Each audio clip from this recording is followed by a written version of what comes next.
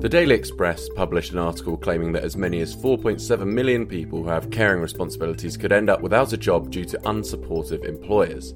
In their headline, they claimed carers fear the sack if they put loved ones first, but the poll this is based on does not mention sacking at all.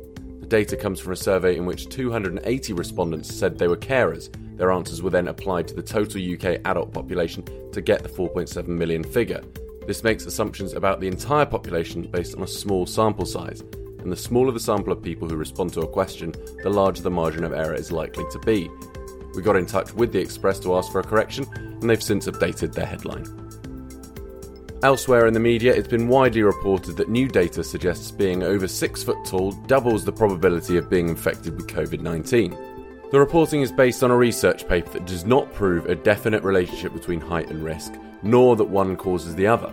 Claiming this is premature and incorrect. The study, which has not yet been peer-reviewed, asked 2,000 US and UK respondents about various things, including whether they'd tested positive for COVID-19 and whether they were over or under 6 feet tall. It did find that 11% of men over 6 foot in the UK reported having been diagnosed or testing positive with COVID-19, compared to 5% of men under 6 foot after the results were weighted to reflect the UK population. However, there are a number of problems with this study, and researchers actually found the opposite trend in participants from the United States, where being over 6 foot tall was associated with a lower likelihood of being diagnosed with COVID-19. And finally, over on Facebook, we've seen people claiming that hidden in the Coronavirus Act is legislation that means children can be taken out of school without their parents' permission and detained for 14 days if they're suspected to have COVID-19. But the government says a parent, carer or legal guardian would have to be present for a COVID-19 test to take place under the powers given to Public Health England in the Coronavirus Act.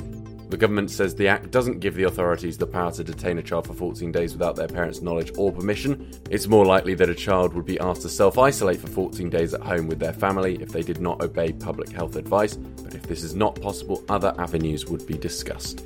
That's all from us this week. I'll be back with more at the same time next Friday morning.